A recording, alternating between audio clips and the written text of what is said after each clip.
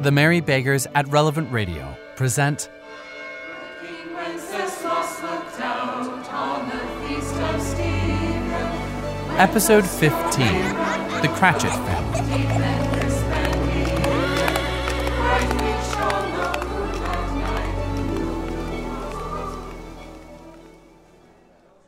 The ghost of Christmas present stood with Scrooge in the city streets on Christmas morning, where the people scraped the snow from the pavement in front of their dwellings.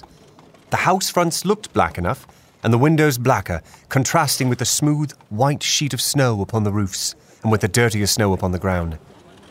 The sky was gloomy, and the shorter streets were choked up with a dingy mist, half thawed, half frozen, whose heavier particles descended in a shower of sooty atoms, as if all the chimneys in Great Britain had, by one consent, caught fire and were blazing away to their dear heart's content. There was nothing very cheerful in the climate or the town, and yet there was an air of cheerfulness abroad that the clearest summer air and brightest summer sun might have endeavoured to diffuse in vain. For the people were jovial and full of glee, and now and then exchanging a facetious snowball, better-natured missile far than many a wordy jest, laughing heartily if it went right, and not less heartily if it went wrong.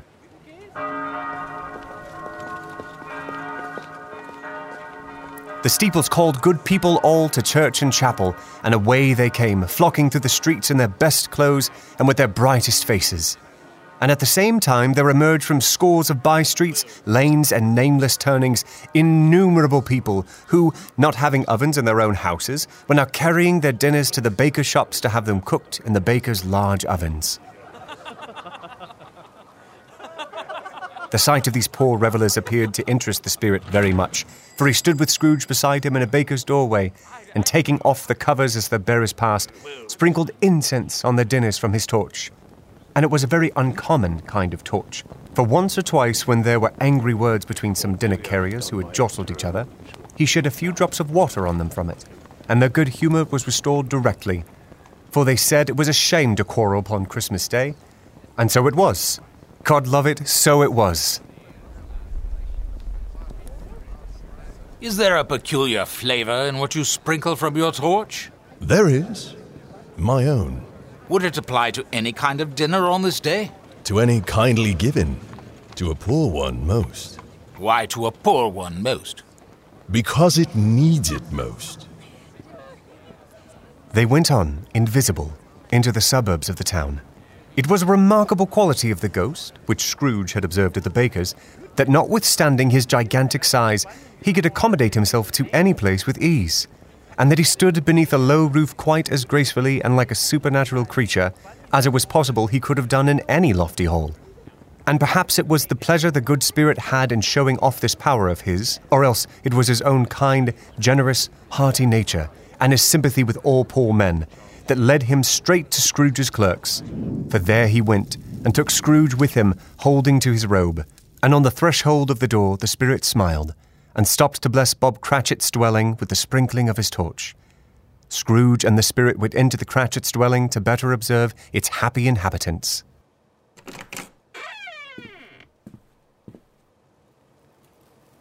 Come now, Belinda, help me lay this cloth. Be careful now. The edge is tearing already, but it'll do us good for another Christmas yet. Now, Master Peter, those potatoes are for dinner, not one's evening snack. Off with ye. They're excellent. Off with ye, you young rascal. Look, Mama, his shirt collar's covered with the sauce. Peter. I'm sorry, I didn't mean to. Peter, that's your father's collar given special to ye today. If father is going to lend ye nice things, ye best take care of them or... Well, it's no matter now. You'll just have to wear father's collar for the rest of the day. Stains and all, mind you. Oh, no! What's this? What's this? We smelled it, Mama. We smelled it. It was ours, Mama. It was ours. Now, on God's good earth, what are ye two little ones talking about? We smelled it, Mama. We really did. We were outside the baker and we smelled it. Smelled what now? Our goose, Mama. Our goose. It really is ours. The baker even said so. And it smells magical, Mama. That will feed even young Master Peter. Indeed. Well, if the goose is bound to come as you say, we had better finish the table being said, Yes, Mum. Now, what has ever got your precious father, then? And your brother, Tiny Tim? And Martha went as late last Christmas Day by half an hour. Here's Martha, Mother. She's coming now. Why, bless your heart alive, my dear. How late you are. Sorry, Mama. We had a deal of work to finish up last night and had to clear away this morning, Mother. Well, never mind so long as you are come. Sit ye down before the fire, my dear, and have a warm Lord bless ye. No, there's Father coming. Hide, Martha, hide.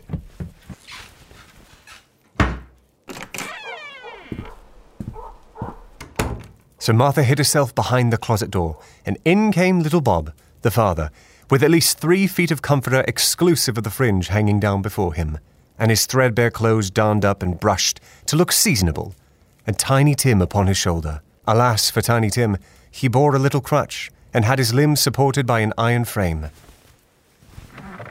Down you go, my boy, down you go. There you are, Tim. Whew. Next time we go to church, you'll carry me on your shoulders, eh? What do you say about that? I'll do my best, Papa. And I dare say you'll do a most excellent job. Hello, Papa. Welcome home, Papa. Why, thank you, Edward, and welcome home yourself, Belinda. And if you haven't outdone yourself again, my love, the potatoes smell exquisite.